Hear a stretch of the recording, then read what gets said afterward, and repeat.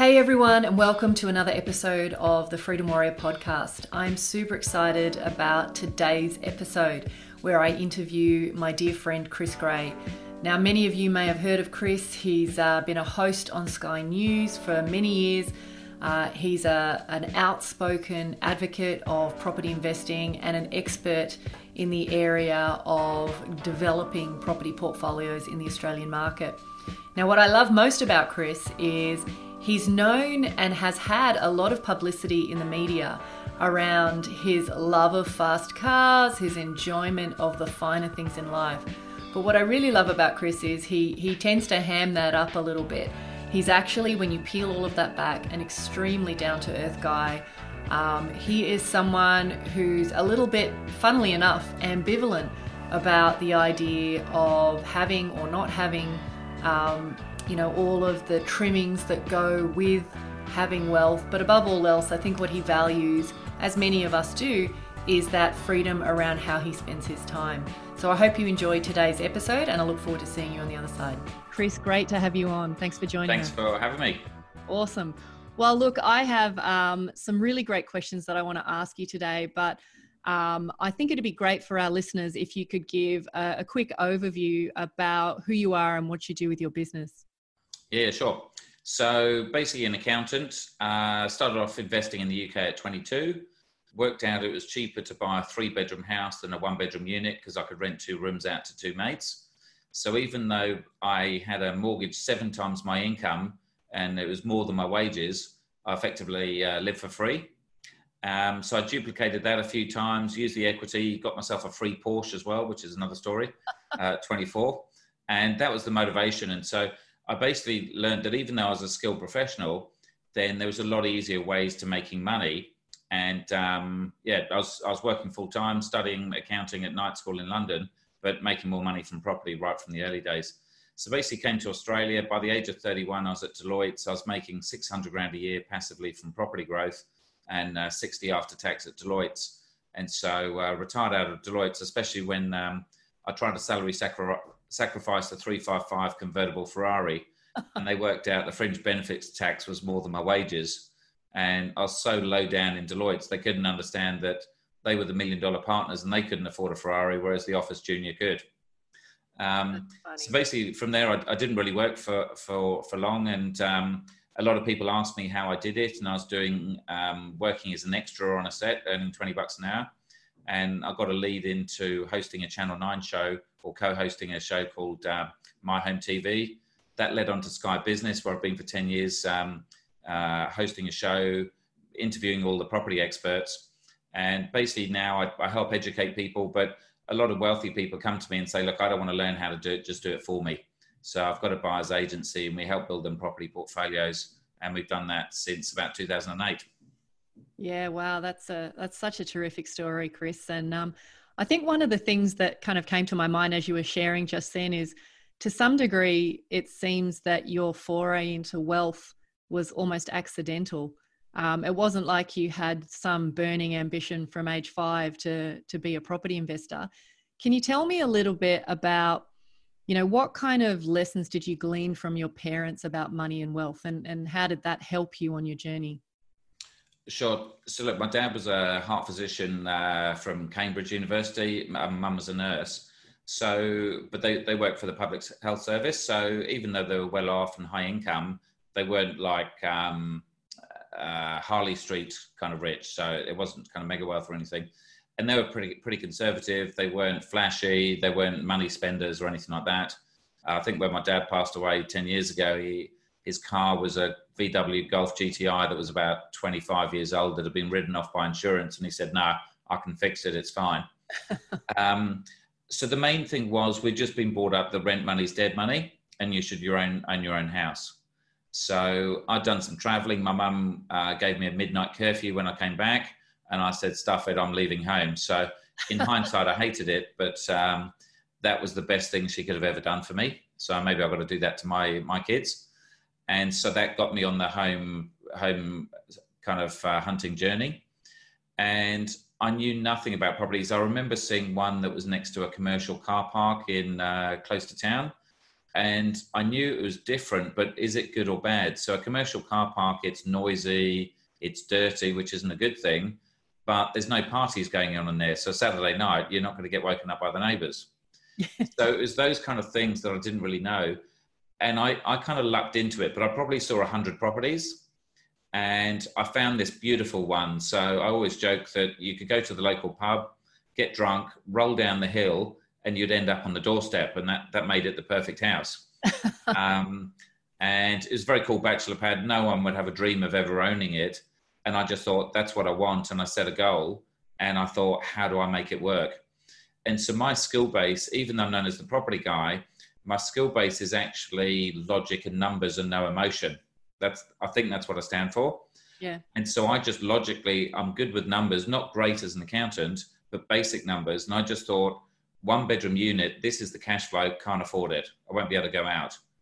But if I can get 3 bedrooms and I can rent 2 out, I live for free, because the rents then were about 12%. Yep. I didn't even know what a mortgage rate was. I wouldn't know what a yield is. I didn't even know until my 30s what a yield was or a percentage of a mortgage. I had no idea. I just knew the dollar value of money coming in, money going out. And so I made it work. And I've done that for the last 30 years pretty much. Yeah, I love that. I think one of the things I've grown to appreciate about you, Chris, is this idea of, I think you really edify this concept of non-attachment.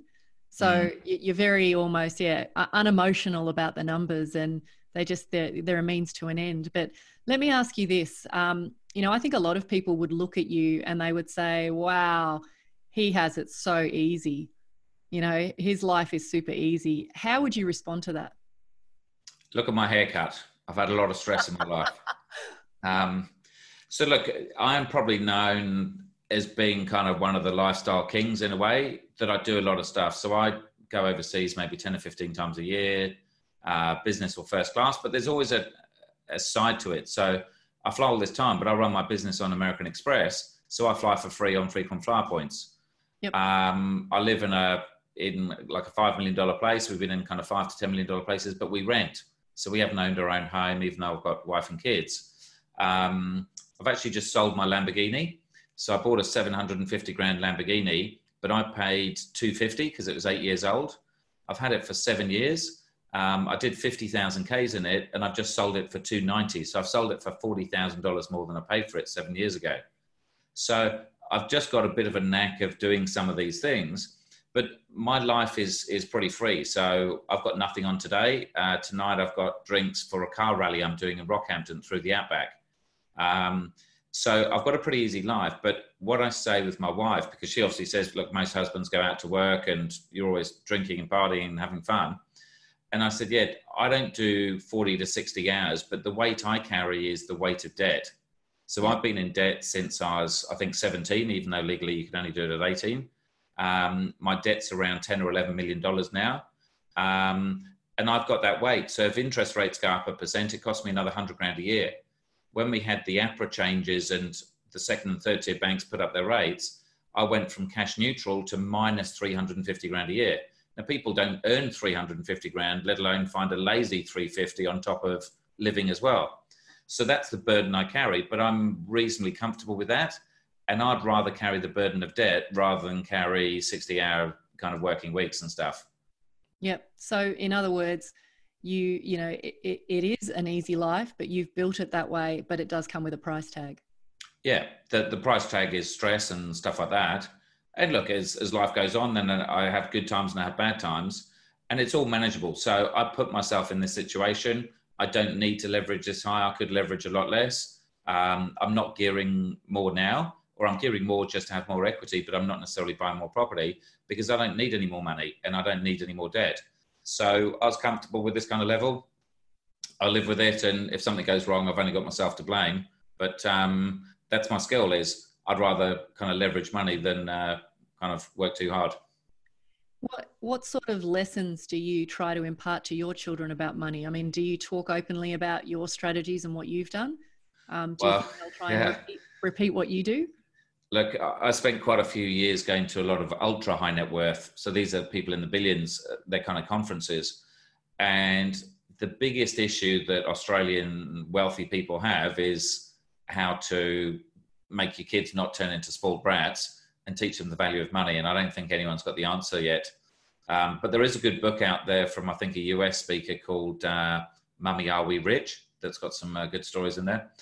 But look, I don't know how I'm going to teach my kids. I mean, we're pretty strict with our kids. But from a money perspective, is they went to school by Ferrari and Lamborghini and stretch limousine. They go to school down in Double Bay. It's very hard that, sure, my cars are old and stuff like that, and that my kids aren't into the cars, but it's very hard to teach them the value of money when they've got 360-degree views around Sydney and they've got all these fancy cars and boats and stuff like that.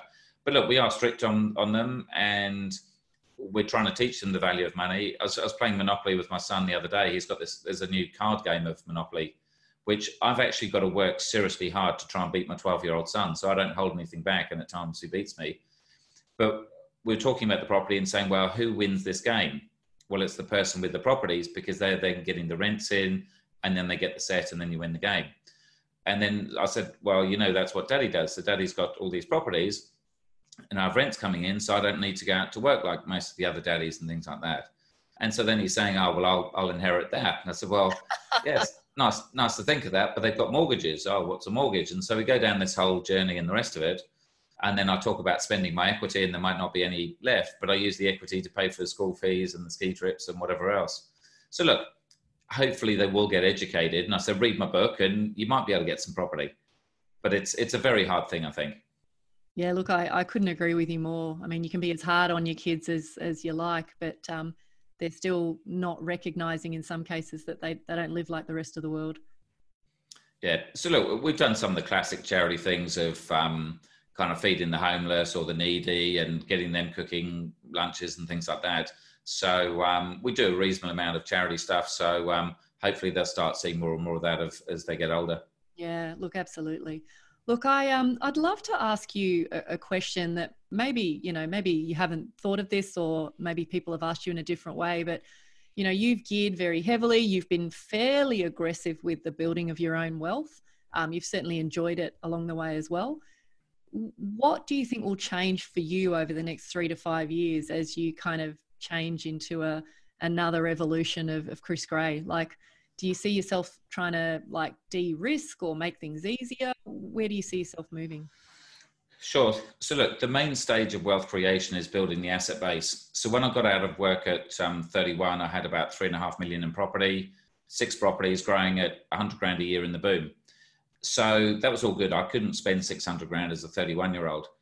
But what I soon got to realize is when you don't work, then you're spending 24/7. And also I soon got to realize that the property market doesn't go up forever. And so it obviously changes as well. So that's when I realized I needed to get my asset base beyond 3.5 million. And so then the target was ideally about 10 million or something like that, because I thought, look, if it grows at 5% a year, 500 grand a year, maybe half that, call it 250, then that should be enough to live on. Yep. So the main thing was getting the asset base up to that, even if it was 10 million of assets and 10 million of debt. Then it's a case of deleveraging, but not by paying $1 off. It's more wait for the property market effectively to jump from 10 to 20 million. Your debt's still 10, and then you're only 50% geared, your positive cash flow or neutral cash flow. So that's what I'm trying to do now. So I think my portfolio, depending on the market, could be, 17, 18 mil or so. And my debt's around 10 or 11. The idea is still to gear to about 70 or 80 if I can, but it's really hard with these serviceability and APRA stuff now. But the idea is if you've then got maybe 5 or 6 million in offset account, which you're not paying for, that's the ability that you can live off it. But also, if everything went wrong, you've got 500 grand a year for 10 years. And I believe the kind of property, so I only buy kind of blue chip inner city properties, secondhand. And I think that's pretty stable. It's really then, I don't think those will ever go down. So I'm happy playing the long game. So my real key thing now is having a bigger cash buffer as possible, yep, either in offset or put into different entities with different banks. And then I can sit easy that if business does nothing for a year or two, then it's pretty cool. That's a really great answer. And I think the extension to that I'd love to ask you is, you have been very almost flamboyant about expressing your love of the finer things in life from the start. And I think that's what has set you apart. I think a lot of investors kind of maybe skimp and save and compromise their lifestyle when they're trying to get their foot in the door, thinking, oh, I'll enjoy it later. I guess the question I have for you, which to some degree I can get a sense of, but what does financial freedom mean to you, and why does it matter? Sure. So look, I think there's two sides to it. So look, there's a lot of people that have got fast cars and boats and choppers and the rest of it. And I'm pretty much out there, and I'd probably hate myself on first impression. And the funny comment is that I've met quite a few accountants and advisors, and they've actually said after the first meeting, you're actually quite a nice guy. I said, oh, thanks for that. Because I know the first impression isn't that good, but there's different ways of doing things. So sure, I drive a Lamborghini. It's bright orange, or it used to be bright purple for a while. But I don't go around town driving it as, hey, I'm Flash Harry. This is all cool. Let's pick up some chicks kind of thing. Is I'm driving it. I've got my kids in the car with a baby seat or something like that. And I'm just going around my day. I just love fast cars. And I don't mind. I'm going for my truck license at the moment. I've got a stretch limousine I take through the Outback, an 85 Cadillac. And then I've got a 1912 Ford Model T, one of the first cars ever made. So I'm not flashing, this is all the money I've got. And if anything, I'm going to older, cheaper cars now. Yeah. But I'm just doing my thing and I love it. And so I think that's a big difference, because there's a lot of people, especially on the speaking stage and property, they would have them in the helicopters and the super yachts and the rest of it. Yeah. But I just love it. So that's one thing. So I'm not material for the sake of being material. I just love the kind of mechanical driving things. The next thing is the ultimate thing to me is freedom and choice. So at the moment, even though we've got a dull room behind me, is I'm looking at the Opera House. I'm looking at Rushcutters Bay at all the boats. We've got 360-degree views here. I don't want to work in the city. I don't want to go and commute. I want to look out the window. This week, I've virtually got nothing on. I'm out most evenings. I'm at networking events and fun events and stuff. And so this is what I love doing. I never want to get up thinking I've got to do something. So I never do anything I don't want to do, without being kind of selfish and stuff like that. But I've created a life of just doing the stuff I love. I love doing these things. I love doing TV. I love speaking. I love inspiring people. I love doing stuff. But I don't want to do 8 hours out on the street looking at property and doing deals with agents that are going to lie to me and whatever else. And I've got other people on my team that are happy dealing with those guys. So what do you say to investors who, for example, maybe starve their lifestyle a little bit thinking, I'll enjoy it later? Yeah, look, it really is balance. I think every week I hear of someone dying, someone having a heart attack, someone having a stroke. There's all this rubbish in the media, like all this virus stuff at the moment, or it's not necessarily rubbish, but yeah, it's stuff going on. Is so many people would say, if only I did this. People say, what's on your bucket list? There's nothing on my bucket list because I do it. And my biggest fault is, I guess I've invested too hard, but I've also lived very, very hard as well. I've never worried about age. I'm 48, about to turn 49 next month. And I'm suddenly thinking, shit, I'm almost 50 and my wife's 51. So she's already got that 50 feeling. I'm thinking, for me to go car rallying and skiing and all these stuff, it's not to say you can't do it in your 60s, but I've literally got 5 or 10 years left to do all this pretty aggressive kind of stuff. So I'm thinking, shit, I want to book more trips. And every time we have a family friend or something that happens, someone has a stroke or someone has whatever, I think, and my wife knows it, I'm going to book another trip. And I just keep booking stuff because I just think I could be dead tomorrow. And sure, you can't have your life again. So I just think make the most of it. But you've got to have balance. If you go and spend all your money in no assets, the only reason I can do it is because I've built assets from 22 and I've got a big asset base. Yeah, no, power to you, Chris. I love your philosophy, and I think you, in fact, even though on the surface of it, it might seem that you're the lifestyle person, I think you've got a really good balance between the wealth creation and the enjoyment of life, which is just terrific. Look, I've got my gym gear on, but it doesn't necessarily mean I'm going to go to the gym. Yeah, the newsreader. Newsreader look. Yeah, I love that. Look, I just have one last question for you. For those people who are listening, who are, budding investors or really avid investors, where do you see the greatest opportunities for those who want to create wealth over the next decade? Look, my philosophy has always been slow and steady wins the race. So all of the assets I bought are blue chip. I've never tried to time the market. None of them have doubled overnight. Sure, some of them have gone up. Some of them have gone sideways. Some might go down a couple of percent in the bad times. But I'm buying the decade game. I'm buying for 30 or 40 years still. But I'm buying for 5 or 10 years. And sure, you might have other investments doing bits and pieces on the side, but pretty much 95% of my assets are all in really solid things.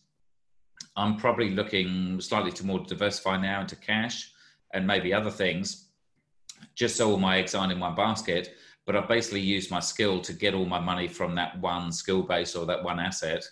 And now I've got plan B, C's and D's. I've got massive insurances. I pay maybe 70 grand a year on insurance, so that I just know is, sure, I might pay $1 million in insurance, but I know if I survive 10 years, I'm going to be wealthy enough from property. So I try and hedge my bets and reinvest in myself and insurance and other products, just to make sure I can almost guarantee that I keep what I've worked hard to get. Yeah, I love that. That's terrific. Well, look, that just about wraps it up for today's show. Thank you so much, Chris, for joining me. It's always a pleasure connecting with you. If you have a question or comment or feedback for Chris, please get in touch, reach out via socials, or feel free to send us an email. So thanks again, Chris. Really appreciate your time. Thanks for having me. And I probably need to investigate some of the stuff you're doing. I probably need some more cash flow in my life. Absolutely. Anytime. That'd be terrific. Thank you so much for listening to the Freedom Warrior podcast. And a few things before you take off. If you enjoyed this episode, please don't forget to hit the subscribe button to avoid missing out on future episodes. And I'd really appreciate it if you could rate and review my podcast to help more people find it. Also, each week I send out a unique email newsletter where I share some of the most cutting edge and interesting things I've found during the week to help you on your journey to financial freedom.